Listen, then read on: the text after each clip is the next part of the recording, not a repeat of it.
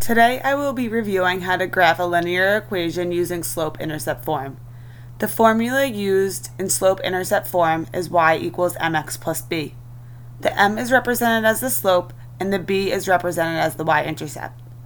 Referring to the picture provided, we will go over how to graph the line y equals 2x plus 3. First, we need to plot the y-intercept, or the b. The y-intercept of this equation is 3. To plot this y-intercept, we will create a point on the coordinate plane at 0, 3, or 3 units up the y-axis. Next, we want to use the slope, or the m, to plot a second point to create our line y equals 2x plus 3.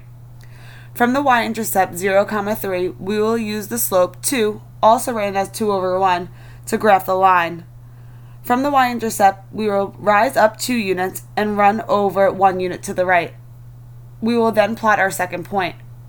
When plotting slope, it is important to remember positive slopes rise up and run right, or rise down and run left, while negative slopes rise up and run left, or rise down and run right. The last step to create our line y equals 2x plus 3 is to connect the 2 points we created.